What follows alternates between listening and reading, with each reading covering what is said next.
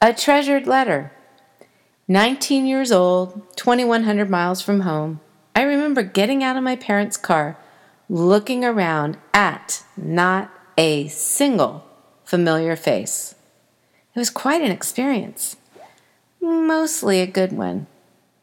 See, I had chosen this Christian college in St. Paul, Minnesota, far away from my Northern California home.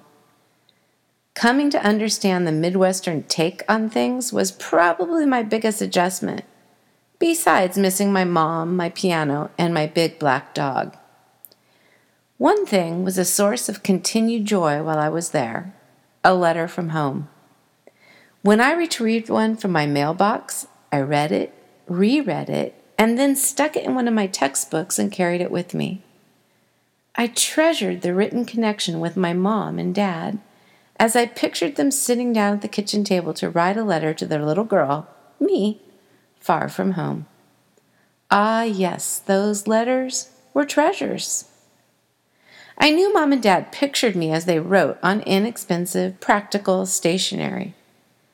Just so, Paul pictured his friends in the Philippian church as he wrote to them from his Roman prison cell. No doubt recalling their familiar faces, he expressed his gratitude for their faithfulness to Jesus and their continued love and support of him. Ah, how he loved them! Meanwhile, in Philippi, and as is the custom, well, let's go there. Believers have gathered to worship God. There is a buzz in the air at Lydia's house because the word is out. A letter has arrived from Paul. Oh, how they adored their beloved pastor. Lydia smiles as she welcomes her dear ones and remembers to herself, "Why, it seems just yesterday that I was praying with the women at the river when Paul and Silas and the others joined us. We were wary of the strangers at first until we listened to Paul. I had never heard anything like it. He kind of got this otherworldly look on his face as he told us how Jesus got his attention while he was traveling to Damascus. Paul told us of the joy he had in his heart ever since, and I leaned in closer so as not to miss a word. He told us what it was like to experience the presence of God in his heart and life. No Jewish teacher had ever talked like this man.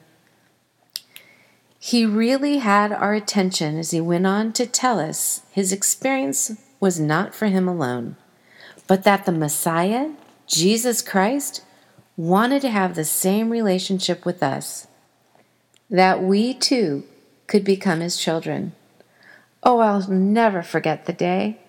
It was the day of my rebirth, the day that I met my Lord and was baptized into the Christian faith. So much has happened since then. Just looking around, it is not just those women and me anymore. Many others have become a part of our gospel community. Ah, now someone is about to read Paul's words to us. Brothers, sisters, a messenger delivered this letter from our brother Paul. I know you will treasure its words just as I have since its arrival. Do not forget, Paul drafted this letter to us from a Roman prison. I cannot even imagine the depth of his love for Jesus Christ and for us, that he would go to such lengths to send us encouragement when he himself is in that torture chamber. He writes, I thank my God every time I remember you. In all my prayers for you, I always pray with joy because of your partnership in the gospel from the first day until now. It is right for me to feel this way about all of you since I have you in my heart. For whether I am in chains or defending and confirming the gospel, all of you share in God's grace with me. God can testify how I long for all of you with the affection of Christ Jesus. Allow me to interject something here, Lydia says. For all of you who sacrificed your own comfort to send provisions to Paul, you see how much it meant to him? You see how much it aided him in his travels to spread the good news of the gospel? The same good news that he had brought to us all those years ago. Permit me to continue reading, brothers. And this is my prayer, Paul said, that your love may abound more and more in knowledge and depth of insight, so that you may be able to discern what is best and may be pure and blameless until the day of Christ, filled with the fruit of righteousness that comes through Jesus Christ, to the glory and praise of God. Wow, wow, wow. What a passage! What a prayer Paul prayed. What do you think Paul meant in praying that their love would abound more and more? I must ask you, since you came to know Jesus, do you love others more freely?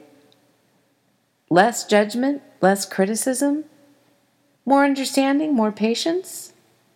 And who do you know that might treasure a letter from you, expressing your love, joy, and gratitude? A treasured letter.